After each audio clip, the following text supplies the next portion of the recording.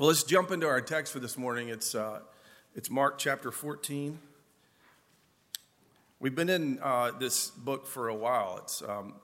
So if you're looking in your pew Bible, I have the page marked here. It's Mark 14, 12 to 26. It's on page 1019. So if you wanted to look there. So we've entered the season of Lent, right? We've been in this for just a little while now. And we're rounding third and headed for home.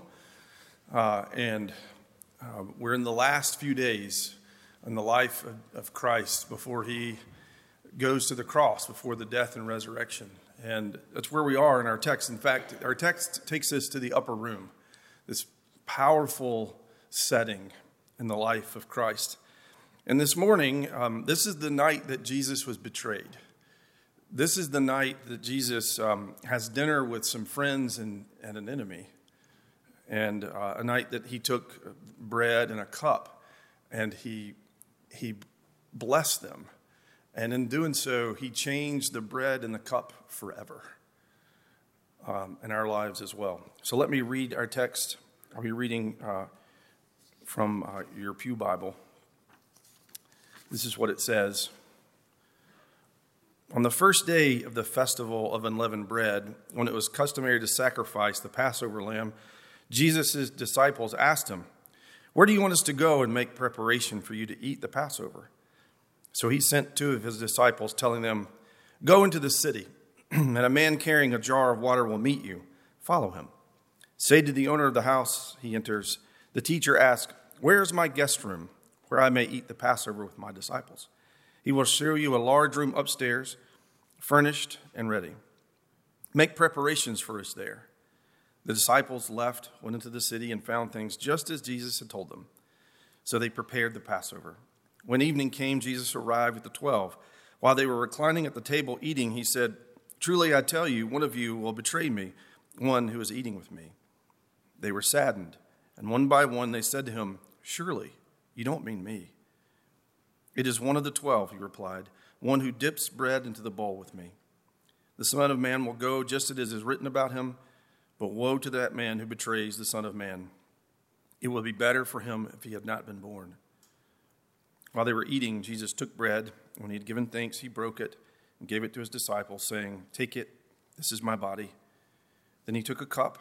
When he had given thanks, he gave it to them, and they all drank from it. "This is my blood of the covenant, which is poured out for many," he said to them. "Truly I tell you, I will not drink again from the fruit of the vine until that day when I drink it in the new kingdom." When they had sung a hymn, they went out to the Mount of Olives. This is the word of the Lord. Thanks be to God. Let me pray and ask the Lord to help us.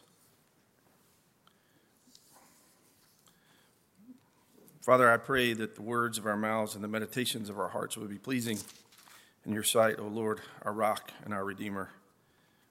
I pray that you would help me to not at all get in the way of what you want to do here, but instead be somehow able to stand aside and let folks see Jesus so that our lives would be transformed by him. I ask this in his name. Amen. One of the advantages of traveling as I do between Tennessee and North Carolina, between Bristol and Durham, is I get extended hours of solitude. And for some of you, that might sound like torture, but for me, it's cathartic. Most of the time, there have been a few harrowing moments. Yesterday, driving over was terrifying. It snowed. I don't know if you guys know that. In Tennessee and Southwest Virginia, it was not fun. Roads were fine, but people. And cars. So it gives me these opportunities to talk to some, friends on the phone for long periods of time, which is really great. I have to be careful, right? Because they know I'm in the car, and so I got to go now. Like, that doesn't work. They know I got 2 more hours in the car. But I use that time a lot to be quiet, to reflect, to pray. Not to sound overly pious, but it's a good time for me. Solitude, right? And listen to music, listen to a book or a podcast, and occasionally I will listen to a sermon from pastors that I respect and like. And this past week, I was listening to A little-known pastor out of New York. You probably haven't heard of him, Tim Keller. I really think he's a wonderful pastor and teacher. Somehow he seems to have been able to kind of navigate the limelight in a really powerful way. I think it might have to do with a man that shaped his ministry and mine to a lot of extent, a man named Ed Clowney, who really pushed this whole idea, like, show me Jesus, right? I think that may have given shape there. At any rate, I was listening to a sermon that he preached back in the 90s. It has nothing to do with the text I just read at all. It was actually a sermon on Ephesians. But during this sermon, he quoted a pastor named Martin Lloyd-Jones, who was a Welsh pastor who pastored Westminster Chapel, not just right down the street from Westminster Abbey, for decades. And if you're not familiar with Martin Lloyd-Jones, I would encourage you to get familiar with his work. I will tell you that he was a godly, Christ-centered, brilliant pastor, but he was not timid at all. He was not a respecter of persons, and he was definitely serious about talking to people about what it meant to walk with Jesus and live the Christian life. And so he did not pull punches, which is why I'm bringing him up today. Because as I was listening to this sermon from Keller, he quotes Martin Lloyd-Jones, and the quote from Martin Lloyd-Jones rattled me, and I'm still rattled. Before I share the quote, I should tell you that last week started as a fairly normal week for me, in that I knew that I was on the schedule to lead or on Wednesday night at the Lenten service, and also to preach today. And so that just meant that I doubled up in a week on my sermon preparation, my time in God's Word. And so I was spending a good time going between Mark 12 and Mark 14, and I had my commentaries out. I was doing some biblical language work and sort of really getting into it, engaged, and trying to think about you all, like who's going to hear this, and the pedagogy, and all of those sort of factors, things that you do, when you're getting ready to do what I'm doing now. And then, I thought I had done this really. I thought I was okay, I was appreciating God's Word. And then I heard this quote, and it rattled me to the core because, I'll just read it to you and you'll see why. This is what Martin Lloyd-Jones said. He wrote, hold on a second. He said about the truth, we are dealing with a danger of ceasing to come under the power of the truth. The moment you cease to be under the power of the truth, you have already become a victim of the evil one. Then he said, I can apply this to myself as a preacher. If I can ever study the Bible without being searched, examined, and humbled, without being lifted up and made to praise God, without feeling as much the desire to sing when I'm alone in my study as when I'm standing in the pulpit, if that's not true, I'm in a dangerous state. So I was really busy studying Mark 14, 12 to 26 last week. The text I just read, and as I read it, I'm not sure I was under the power of the truth, allowing it to examine me or humble me or lift me up to praise God. And if you recall what I just read, from Mark, you can tell why I was rattled. Mark 14 is about the table. Like all those old commercials, but wait, there's more, because he doesn't leave you out. He goes on to address not just the pastor. He says, we're all dealing with the danger of ceasing to come under the power of the truth. The moment you cease to be under the power of the truth, you've already become a victim of the evil one. It also applies to listening to the truth. If you were able to attend churches and go away having felt the power of the truth, then either you or the preacher is failing.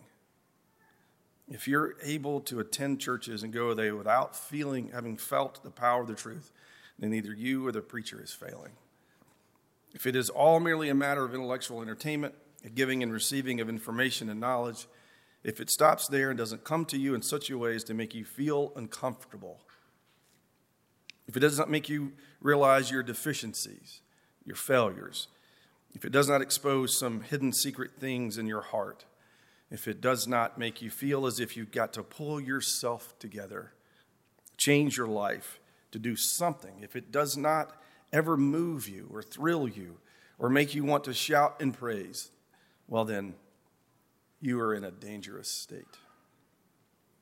If I can ever study the Bible without being searched, examined, or humbled, if you're able to listen to the truth of the Bible, or hear somebody teach the Bible, and it doesn't make you feel uncomfortable, it doesn't make you realize your deficiencies, your failures, expose some hidden secret things in your heart, make you realize you need to pull yourself together, change, do something. It doesn't move you.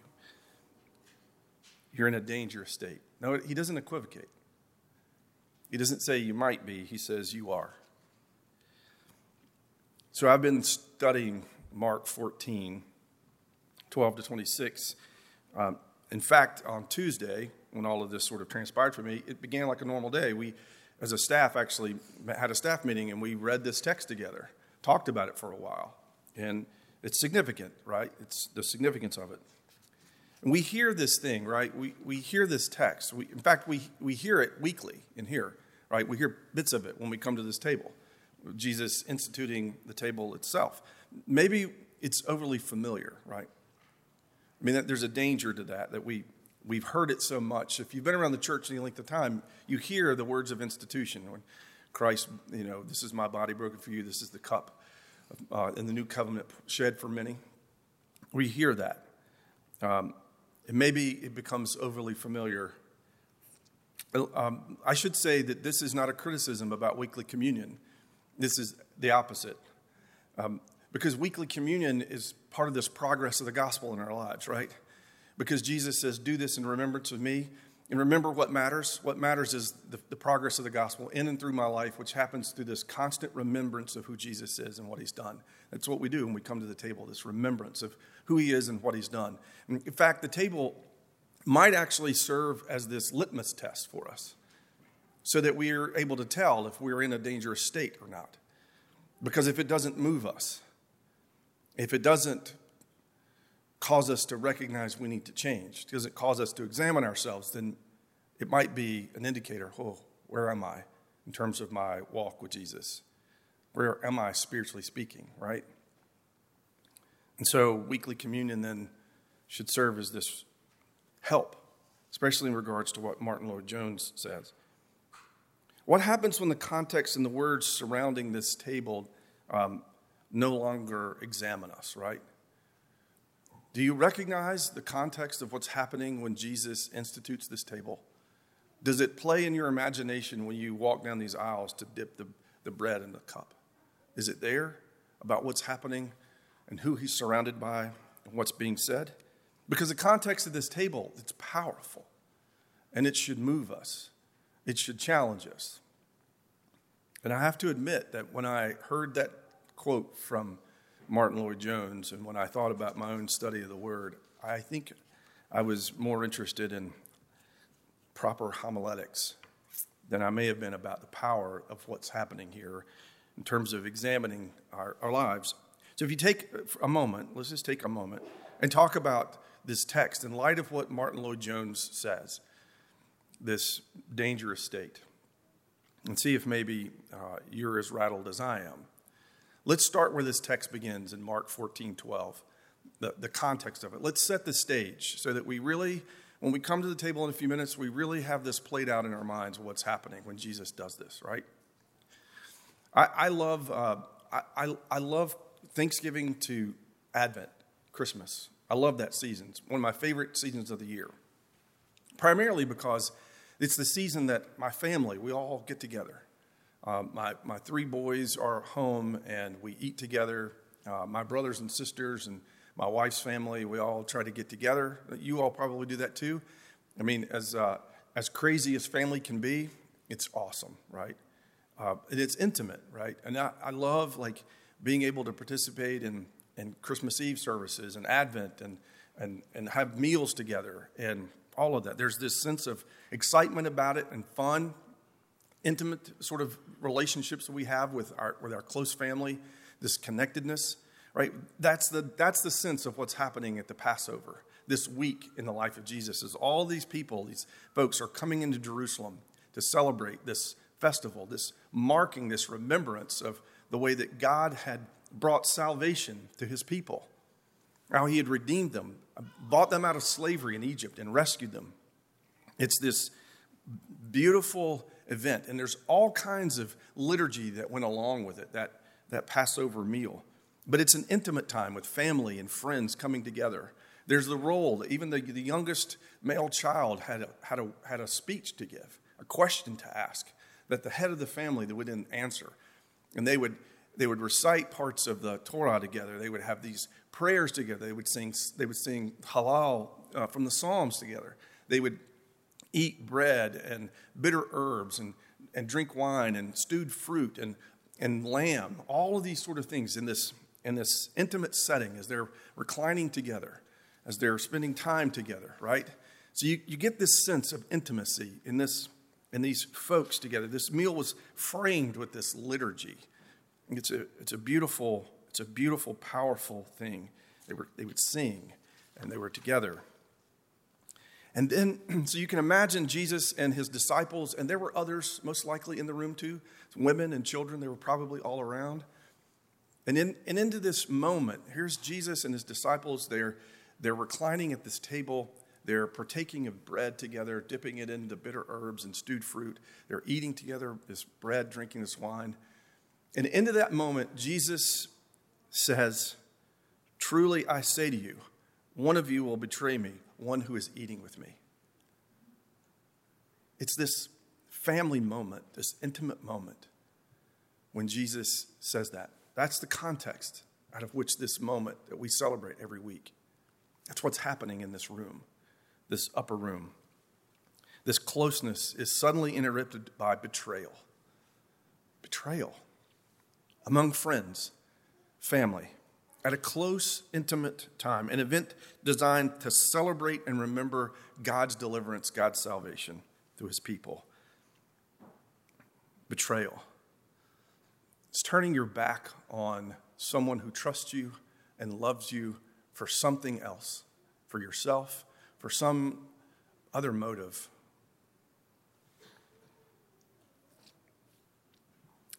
Do you think of that when you come to this meal? Do you think of betrayal as part of the context? Because that's what's happening in this room. You can imagine the response of the disciples, right? Because intimate moments like that are fragile. We all know that. We've probably all been in moments, tense moments with family at family events, right? I'm the youngest of 6. There's plenty of tense moments. Well, 6 of us. And into this moment of intimacy, this meal, betrayal. And what did the disciples do? What do? They start to wonder, is it me? Isn't that fascinating? The context of this meal, before they took it, before we come to it, they're sitting in this meal with Jesus, friends and enemies, right? And they're sitting in this meal, and Jesus tells them that someone will betray them. One of them will betray them. And then what do? They examine themselves. They start to question, is it me? Am I capable of betraying this Jesus that I love, who I know loves me? Am I capable of that? To even be able to ask that question means that they probably recognize that, yes, they were.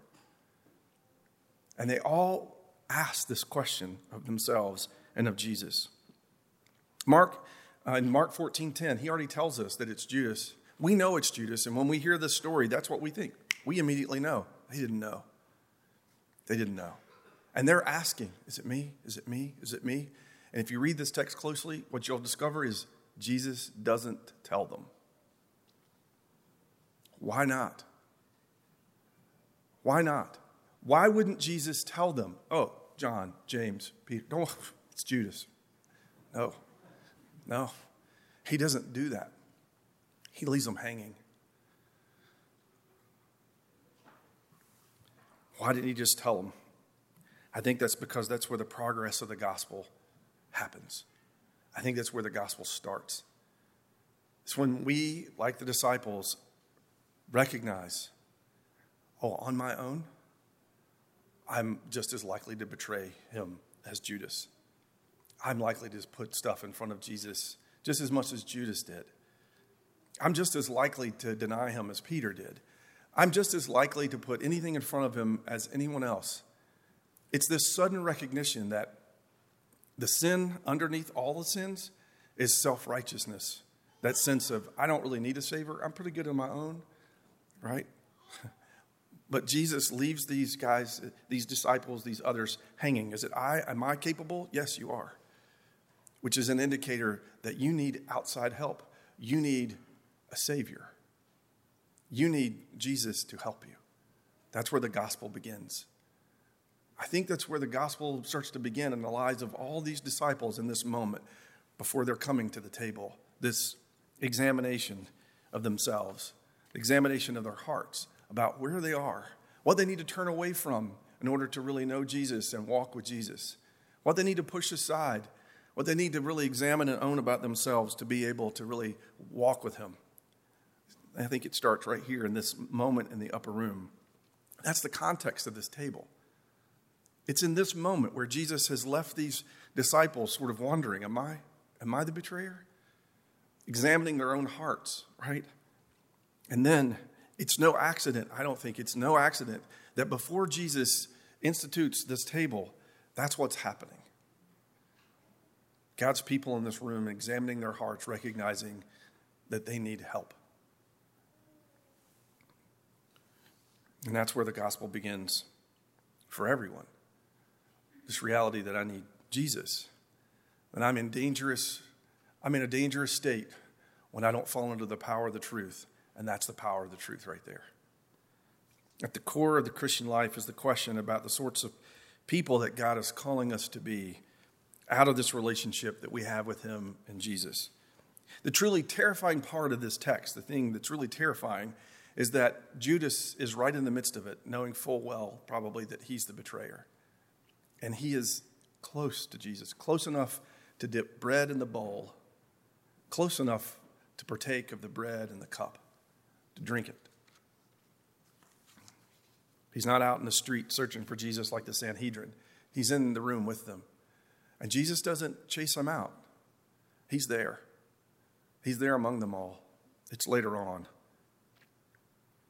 That's terrifying if you think about it, about what that might mean for some of us, right? Very close to a dangerous state. Very close. Because in this moment, everything changed. The cup and the bread, it all changes, right? Because Jesus, that night, it says that he took bread, and when he given thanks, he broke it. And he said, take it, this is my body. Then he took a cup, and he had given thanks, he gave it to them, and they all drank from it. They all drank from it. This is my blood of the new covenant, which is poured out for many, he said to them. Take, this is my body. Don't overlook the fact that Jesus broke the bread, right? He broke it. This is my body, broken for you.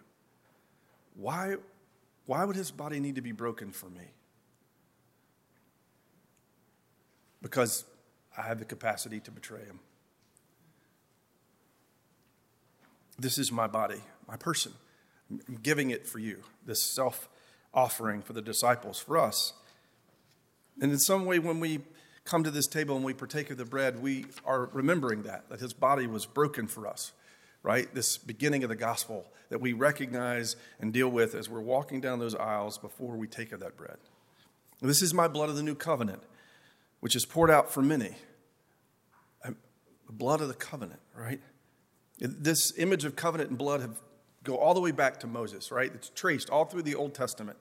In fact, this is the moment when Jesus is hearkening to Jeremiah 31, which we heard earlier. Behold, he says in Jeremiah 31, the days are coming, declares the Lord, when I will make a new covenant with the house of Israel and the house of Judah, not like the covenant that I made with their fathers on the day when I took them by the hand to bring them out of the land of Egypt.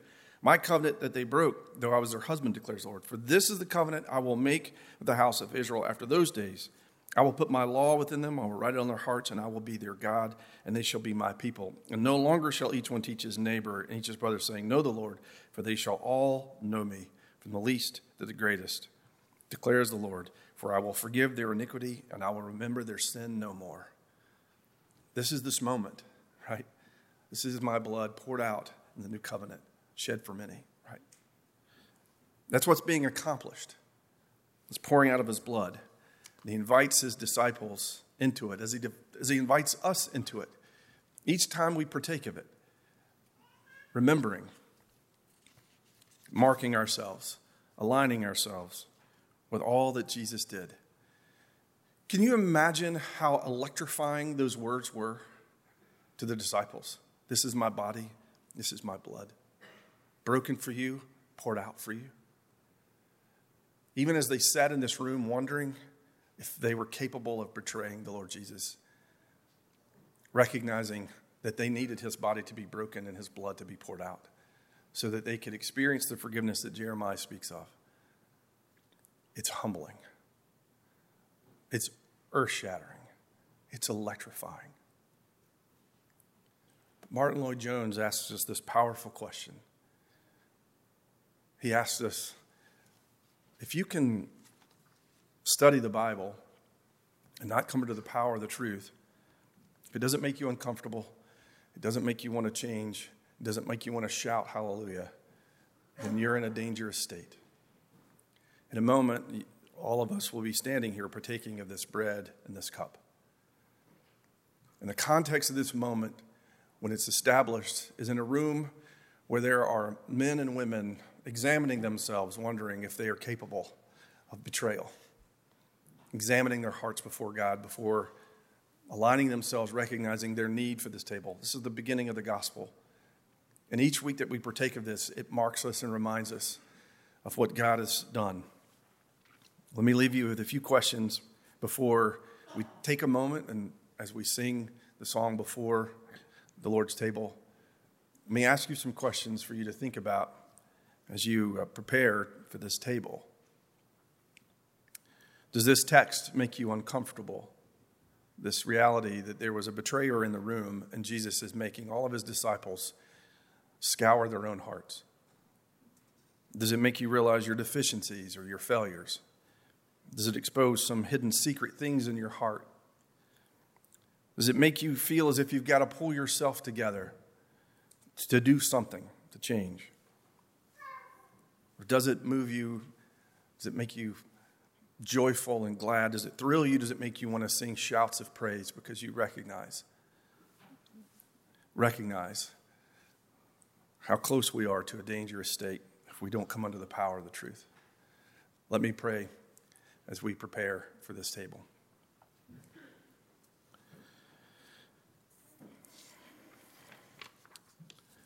Oh God, we bow our hearts before you, recognizing that we often don't, or at least I don't, fall into the power of the truth in ways that I should. Oh God, forgive us. Forgive me for not examining my own heart before I take this meal, recognizing all that it means and entails.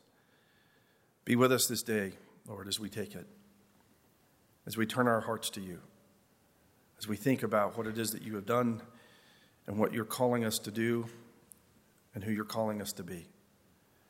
I ask that you do this in the powerful and the awesome and the marvelous name of Jesus. Amen. Please rise.